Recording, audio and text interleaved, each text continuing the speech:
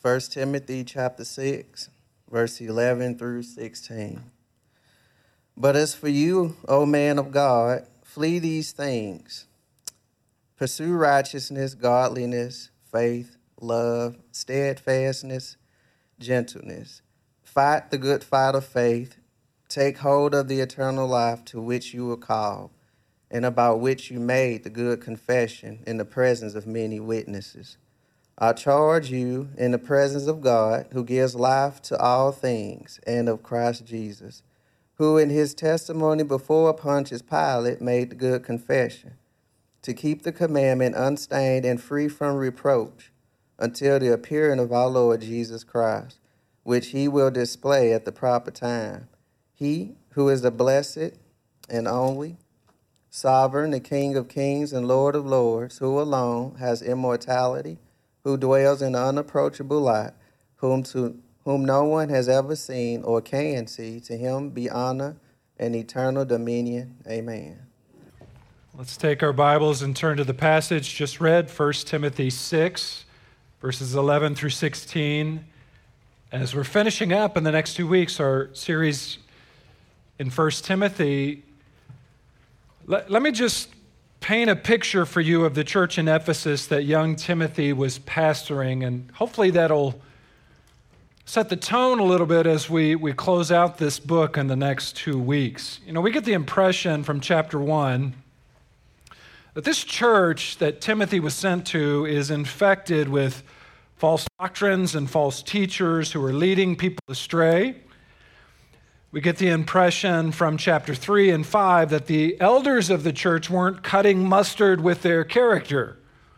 So Paul tells Timothy to find elders out there who have good character, and in light of chapter 5, there might even be some elders who need to be publicly rebuked for their sin.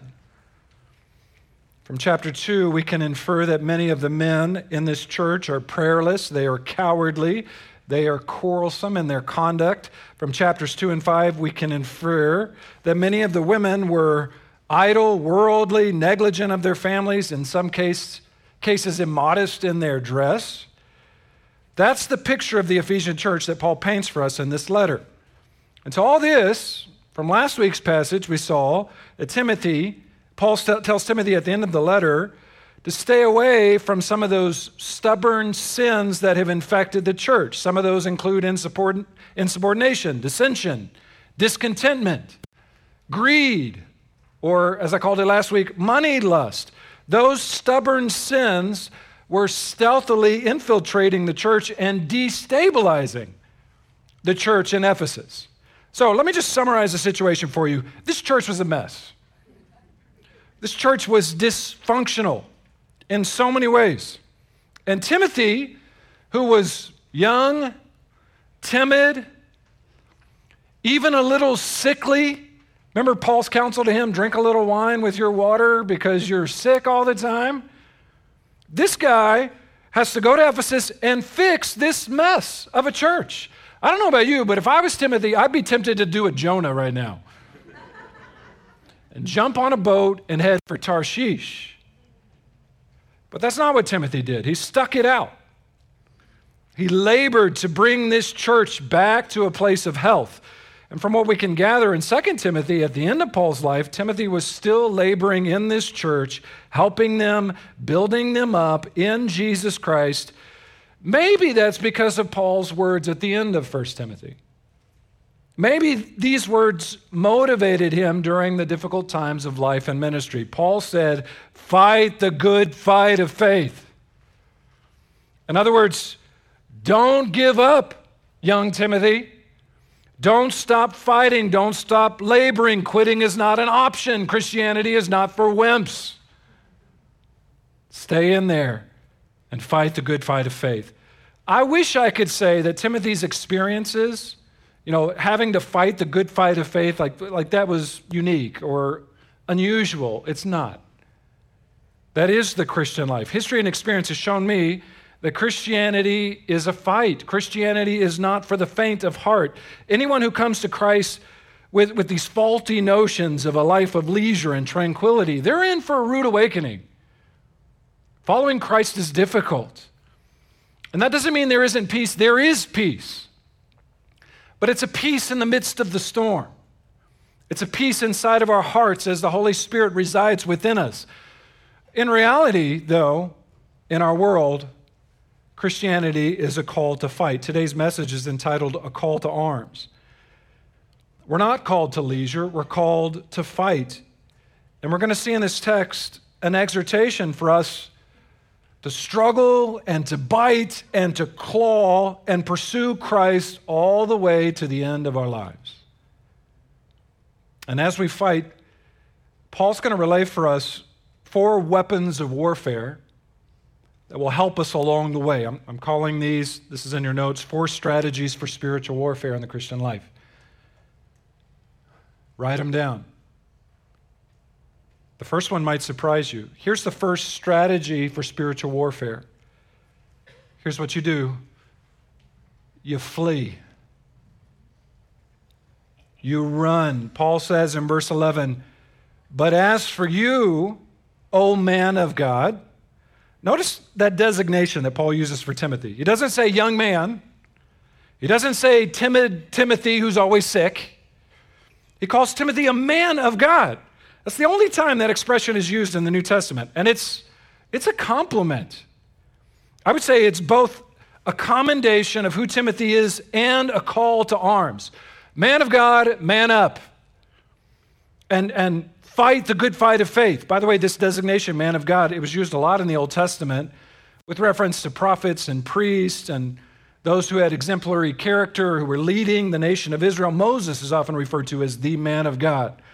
It's a huge compliment to Timothy that Paul would use this term for him, but he's using it to motivate him for the difficult job he has to do in Ephesus. "But as for you, O man of God, flee," that's the strategy, "flee these things."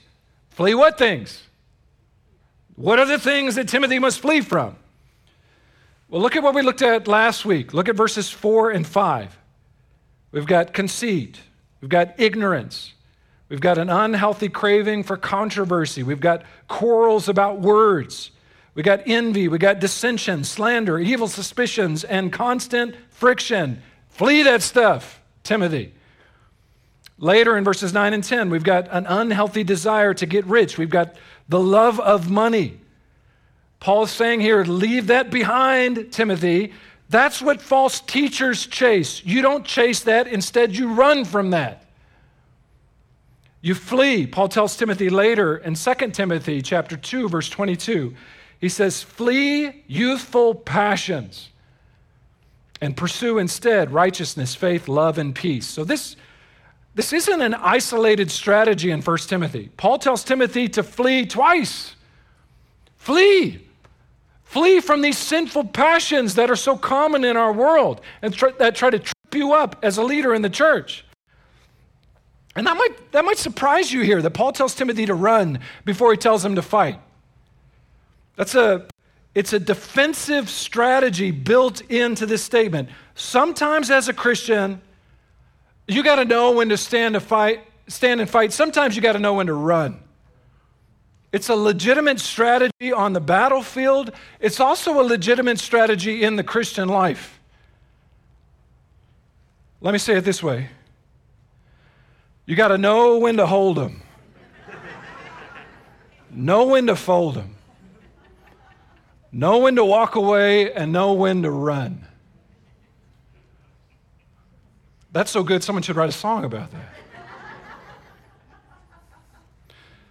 Some of you history buffs, you might know that actually running was an integral strategy for George Washington in the Revolutionary War. Some of y'all might even know that Sam Houston, that was basically his technique to win the Texas Revolution. Run, run, run, run, run until the opportune moment at San Jacinto when he was able to win. So it is a perfectly legitimate military strategy. Think about Joseph in the Old Testament. Talk about running, right? From temptation, when he was tempted by Potiphar's wife. He didn't just stand there and try to fight, I'm just going to fight this temptation with this woman. No, he got out of there. Even as she was grasping his clothes, he's like, I'm out of here. I can't deal with this. And he got out as fast as he could. Listen, as a Christian, you got to know when to flee. You got to know when to put some distance between you and that temptation that so easily entangles you.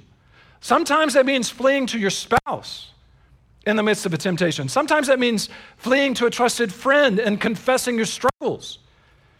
Sometimes that means fleeing straight home after work and not dickering around with a bunch of your temptations. But flee them, run from them. I know Paul's speaking in metaphor here with this command, flee these things. We're talking metaphorically, but sometimes we need to apply that counsel literally. Like, get yourself away from the computer if that's the issue. Flee from it in a moment of temptation. Here's a second strategy. So we got flee, there's also follow. You flee sin and you follow. Look at the back half of verse 11. Righteousness, godliness, faith, love, steadfastness, gentleness. Pursue these 6 things, says Paul. This word pursue is this Greek word dioko, and it means to pursue or to follow in haste.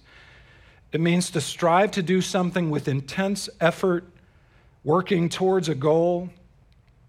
And this is interesting. Flee, follow. This twofold strategy is pretty common with Paul. He talks about putting on and putting off in Ephesians and Colossians. Put off your old self, put on your new self. He tells us in Galatians to put to death the deeds of our flesh while simultaneously cultivating the fruit of the Spirit. Get away from this, go towards this.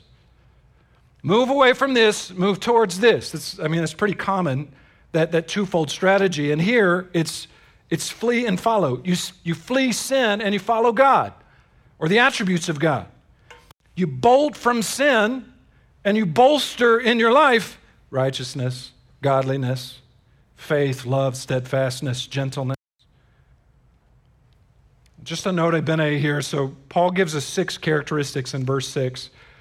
These are examples of what theologians call communicable attributes.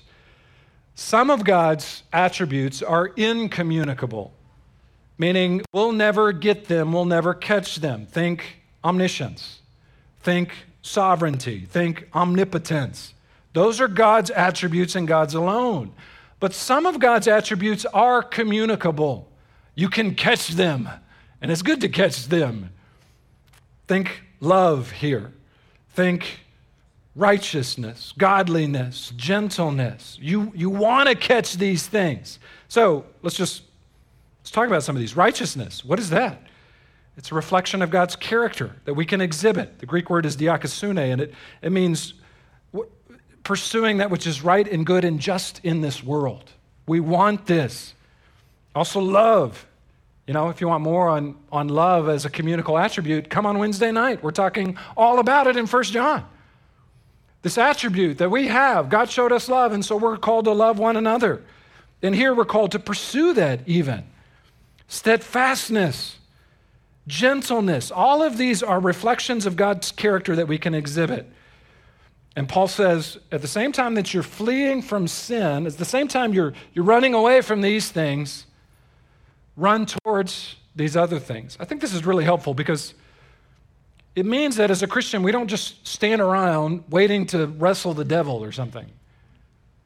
Neither does it mean that we just sit around idly waiting for Jesus to return. No, the Christian life is active. We are actively pursuing God. We are actively pursuing the characteristics of God. Paul says in Galatians 5, we walk by the Spirit. We're led by the Spirit. We live by the Spirit, keeping in step with the Spirit. There's movement in that. We're moving. We're walking. You know what the great enemy of Christianity is? Of your spiritual growth? It's not regression. It's not going backwards. The great enemy of the Christian life is stasis.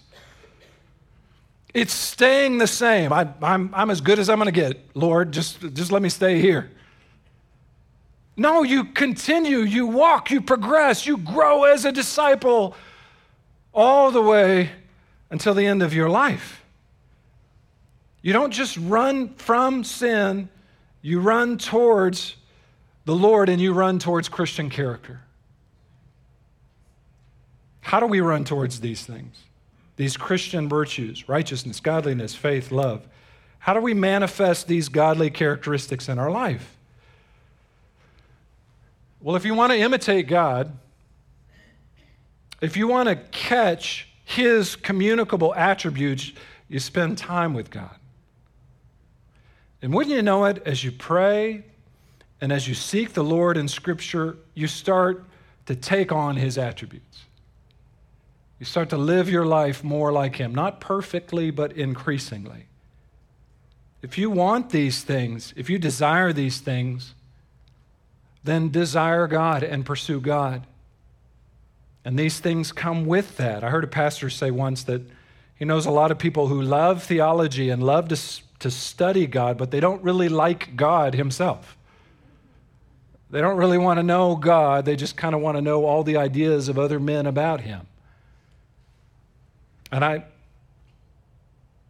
would that be true of you, Christian? I like the idea of God. I like theology about God, but ultimately the pursuit of righteousness, godliness, faith, even theology itself, these ideas, this is a pursuit of God. This is the pursuit of a relationship with God. And as we pursue Him, these things follow. Righteousness, godliness, faith, love, steadfastness, gentleness. Without God, there's no such thing as virtue. Without God, there's no fruit of the Spirit. Without God, there's no communicable attributes. So we flee. We follow. Go ahead and write this down as number 3. We fight. We fight. Look at verse 12. Every Christian in this room should have this verse on the tip of your tongue. Fight the good fight of the faith.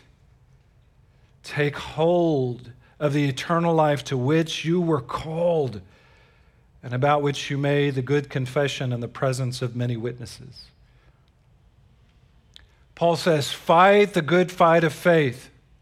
Show some determination in your life, Timothy. Show some grit. Fight what? What are we fighting? Well, we're fighting against sin, the flesh, and the devil. Take your pick. Go after all of them. Speaking of sin, Billy Sunday said once, listen, I'm against sin. I'll kick it as long as I've got a foot. I'll fight it as long as I've got a fist. I'll butt it as long as I've got a head. And I'll bite it as long as I've got a tooth. And when I'm old, fistless, footless, and toothless, I'll gum it till I go home to glory. And it goes home to perdition. That's the mentality that Christians should have.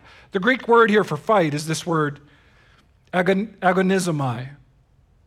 And it's followed by this Greek noun, agon. So Paul is telling Timothy here, agonizomai, the good agon. Fight the good, struggle the good struggle. Conflict in the good conflict, the good fight. Not the bad fight, but the good fight. What's the bad fight? Well, there is bad fighting too. We saw that earlier with that different doctrine teacher. Verse 4, he's got an unhealthy craving for controversy, for quarrels about words, produce envy, slander, dissension, slander, evil suspicions, constant friction among people who are depraved and deprived. That's not the good fight. That's the bad fight. That's the wrong fight. By the way, fight here, so I know, this is Military City, USA, right? And I've entitled this message A Call to Arms, but really this metaphor, this terminology don't think military here, think athletics. Because that's what's being portrayed here. Think two bare-knuckled boxers in a ring duking it out. That's what Paul is describing here. That's the picture Paul's painting for. That's the metaphor that Paul uses to describe the Christian life. Paul does use a military metaphor elsewhere. In 1 Timothy chapter 1, he says, wage the good warfare. So fight like a soldier, fight like an athlete. Both are used there.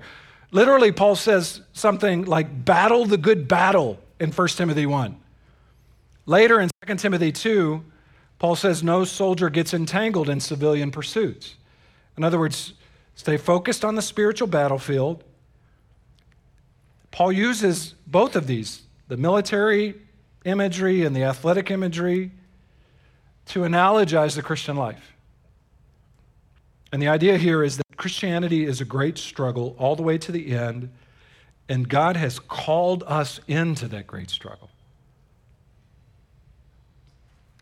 I get the sense that a lot of people, when they come to Christ, they don't come to Christ with that mentality. I think a lot of Christians are sold a false bill of goods. Like, if you come to Christ, your life will be safe and easy and comfortable. If you vote for Jesus and all your wildest dreams will come true. As if Jesus is like a cosmic butler here to do all of your bidding and to make your life cushy and desirable and pleasing. Christianity isn't presented that way in the New Testament. Christ doesn't call us to leisure, he calls us to battle. Pick up the weapons of warfare and get in there. And I realize maybe some in this room came to Christ under false pretenses. Some of you maybe were told when you came to Christ, come to Jesus and every great thing will happen in your life. Look, we do await an eternity of rest. We do look forward to an eternity without fighting, where we rest in Christ Jesus and in our relationship in Christ Jesus. But that hadn't happened yet.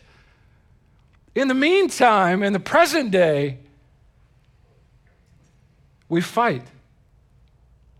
Christianity isn't for wimps. It requires, here's a great word. I wish Christians used this word more. Christianity requires grit.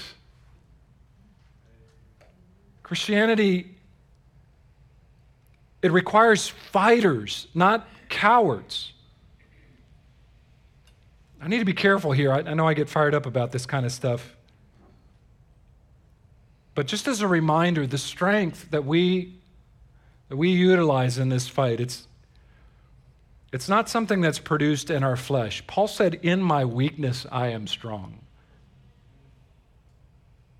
Paul said, "But the Lord said to me, my grace is sufficient for you, for my power is made perfect in weakness.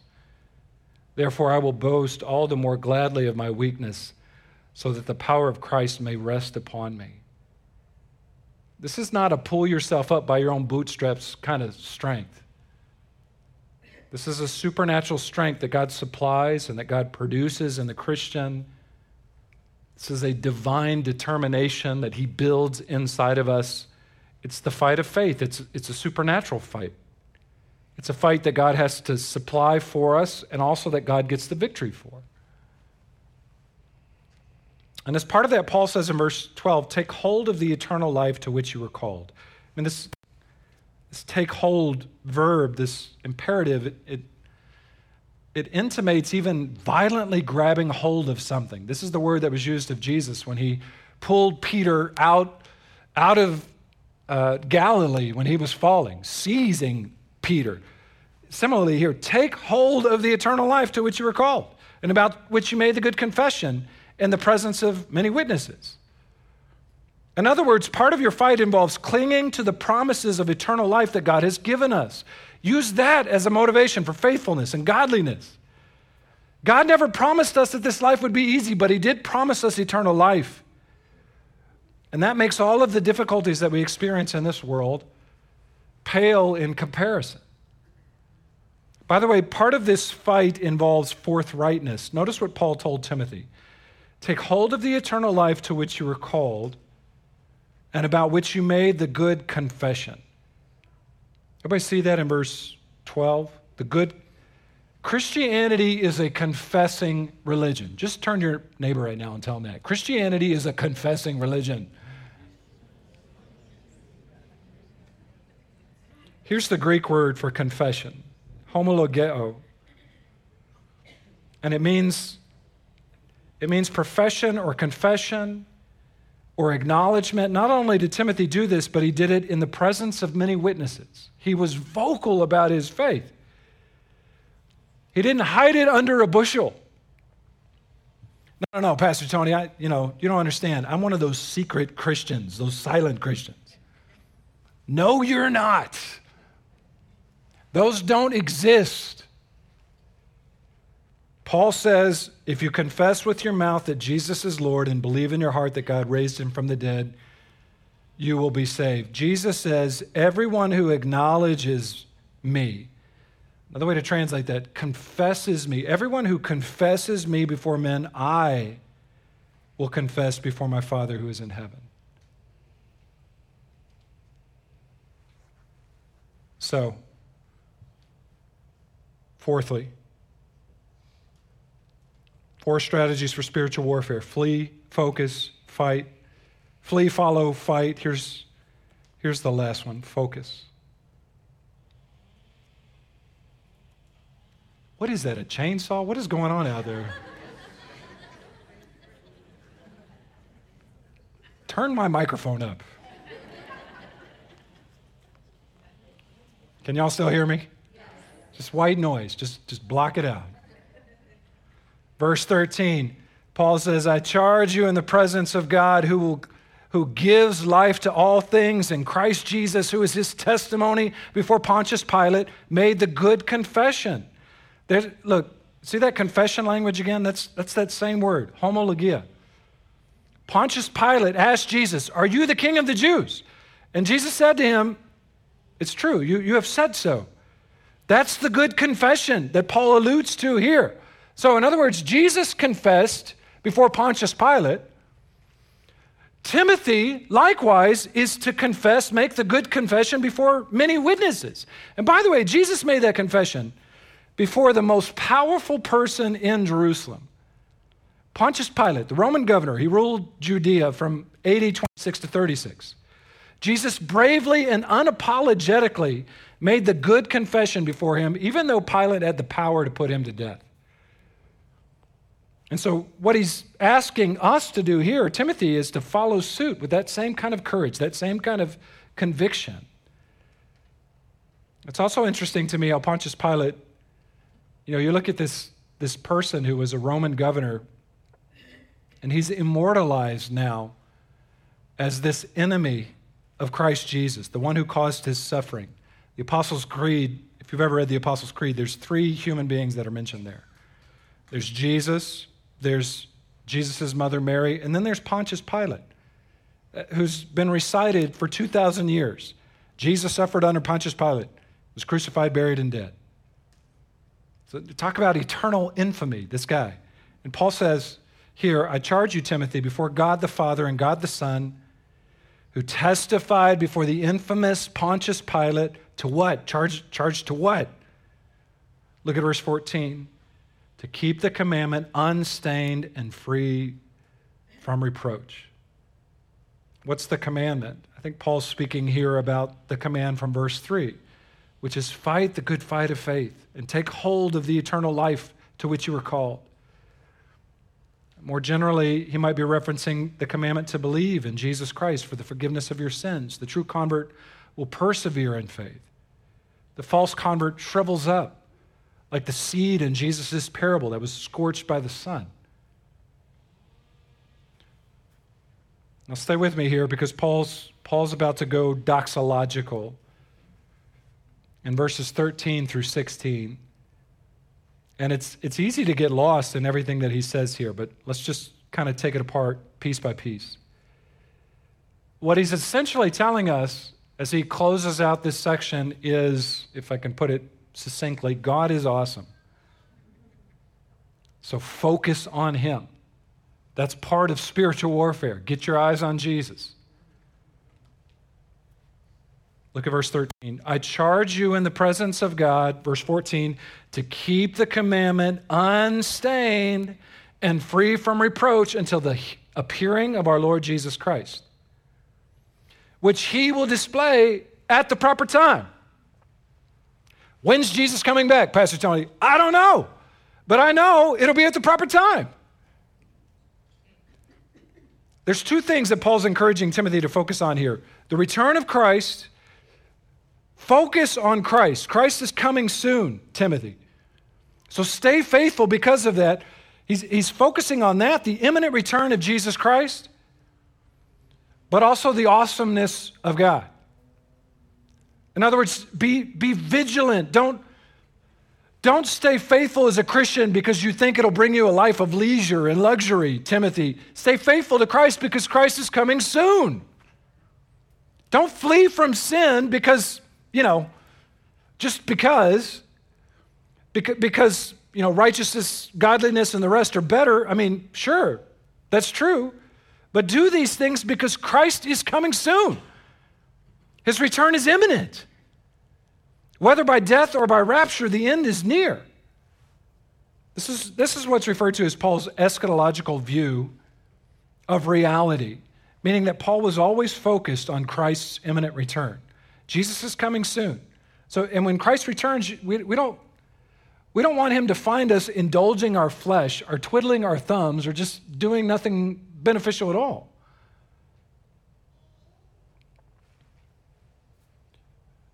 But here's another reason for us to focus and to stay faithful in verses 15 and 16. Here's the second great motivator, and it's basically this. God is awe-inspiringly stupendous. I get the sense Paul's writing, and then all of a sudden something just catches hold of him, and he just starts exploding in praise to the Lord. Like he can't help himself. Something like that happens here. Keep the commandment unstained and free from reproach until the appearing of our Lord Jesus, which he will display at the proper time. Who's he? Let me tell you about he. He who is the blessed and only sovereign, the King of kings and Lord of lords, who alone has immortality, who dwells in unapproachable light, whom no one has ever seen or can see. To him be honor and eternal dominion. Amen. Y'all feeling this? Just an explosion of doxology. While we're talking about this, Timothy, God is awesome. Let me tell you about it. Remember in Ephesus, this is that city where Timothy's pastoring. This is that city where people were going around screaming, "Great is Artemis of the Ephesians." For 2 hours, they screamed that. Well, this is Paul's counter to that. This is his retort. Artemis ain't nothing. Our God is the real God. He's the only God. Let me just explain some of the components of this doxology. Paul says that God is the blessed and only sovereign. And this is a reference to both the Father and the Son. They are both rightfully identified as sovereign over the world. The word sovereign is a reference to God's identity as a ruler over the universe. He's the ruler. He's the sovereign of the universe. Paul also calls him the King of kings and Lord of lords. And that's so patently obvious, it's almost an understatement.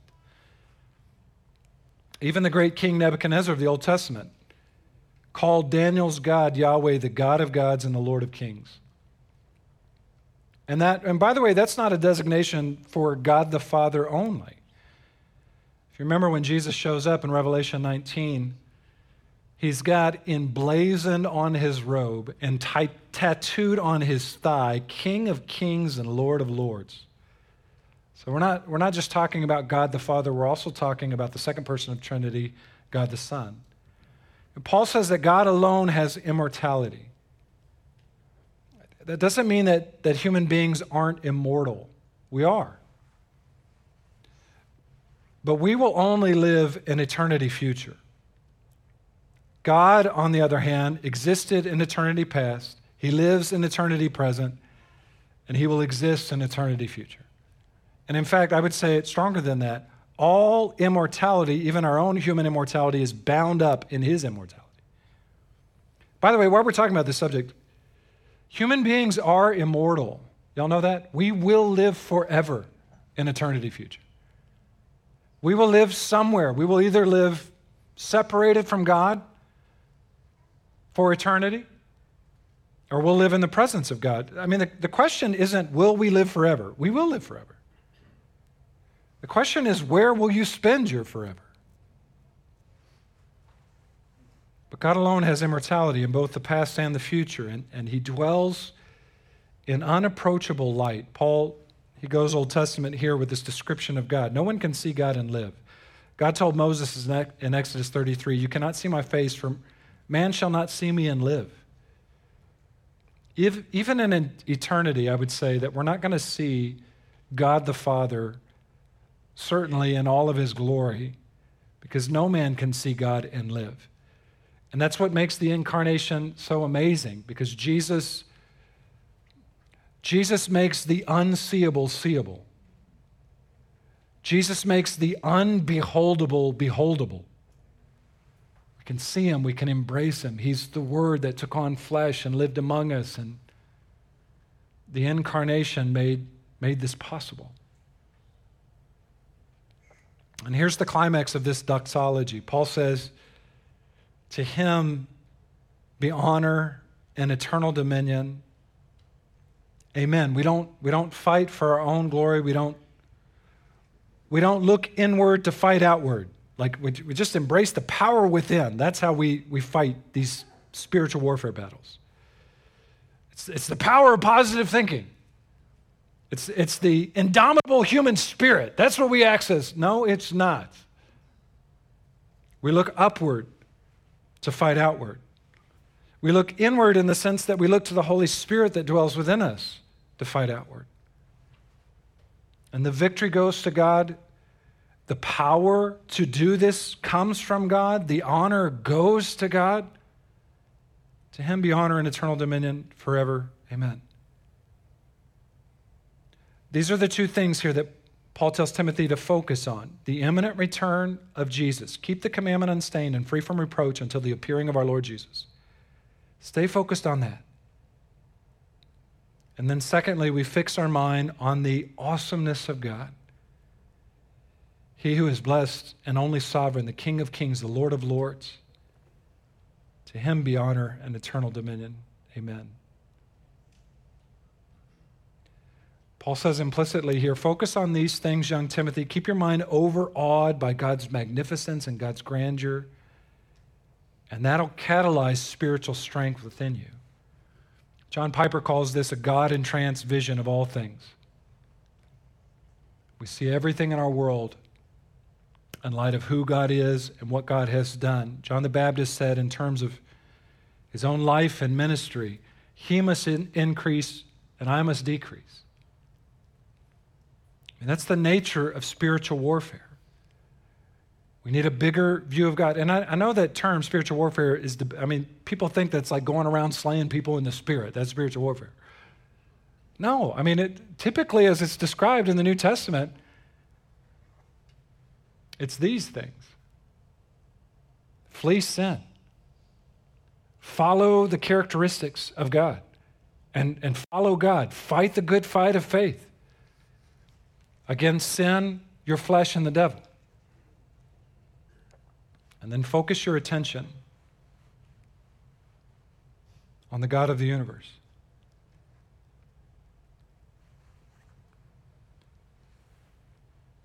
Let me close with this.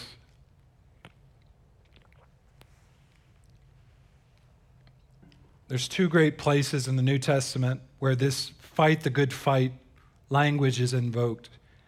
And some of you savvy Bible readers, you'll know there's another place where Paul uses this language.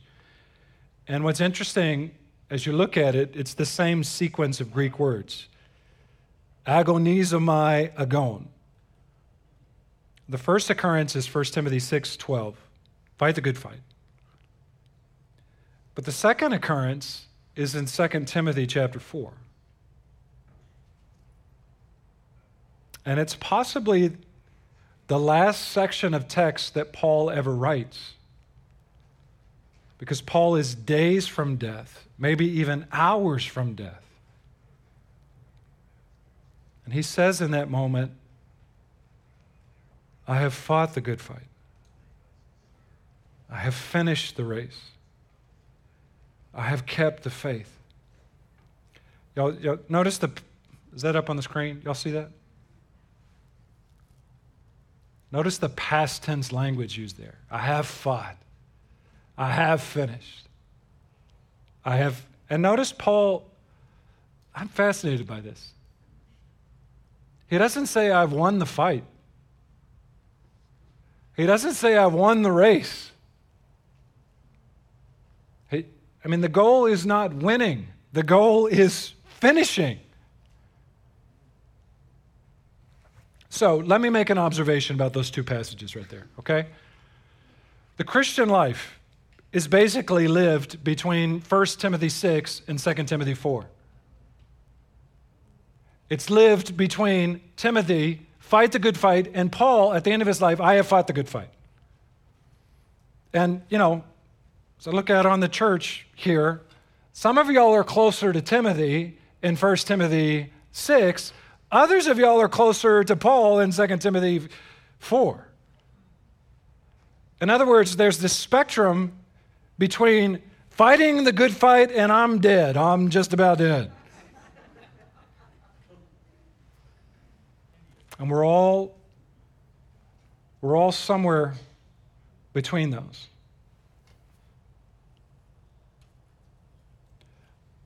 For me, here's my desire. I want to keep following and serving Christ. I want to keep fighting the good fight of faith so that when my time comes and my race is over and my body is about to expire, I can say, like Paul, I have fought the good fight. I have finished the race. I have kept the faith.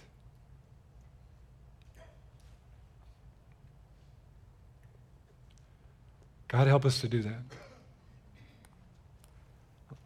Pray with me towards that end right now. Lord, we confess before you right now and before the world that Jesus Christ is our Savior, our Lord. We confess him as the Lord of Lords, the King of Kings, the Sovereign One.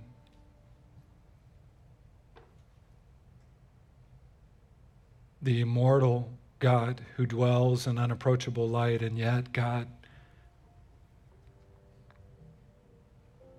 in your goodness and your mercy towards us,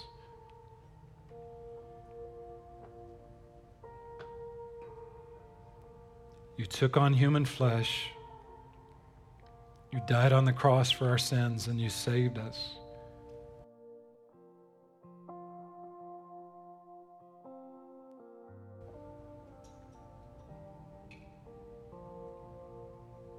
And Lord, we believe that. We confess that before this world. We sing that even full-throated.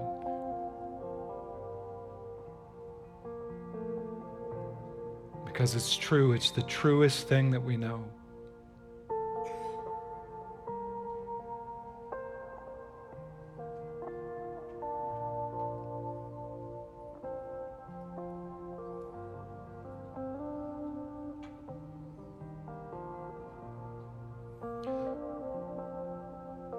And Lord, we acknowledge today, in light of this passage of Scripture, that even though we have an eternity of bliss awaiting us,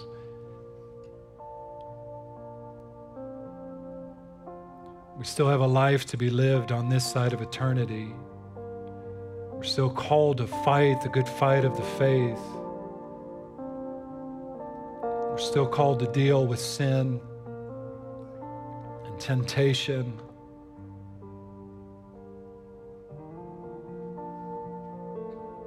God, help us to press on. Help us to persevere. We know this is your work ultimately, Lord. There's somebody in this room right now who's fighting that battle and feeling like they're losing, God, would you remind them, greater is he that is in them than he that is in the world. Greater is the Holy Spirit and the power of the Holy Spirit than anything that exists in this world.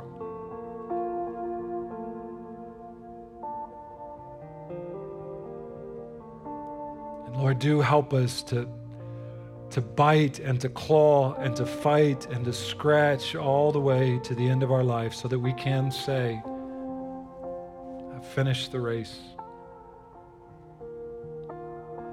I've kept the faith.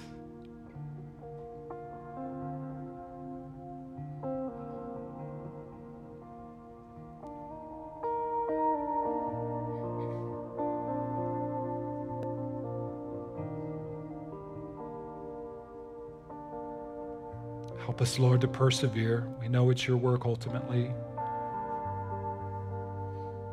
And it's your strength that does this in us. So do that, Lord, I pray. I pray in the strong name of Jesus. Amen.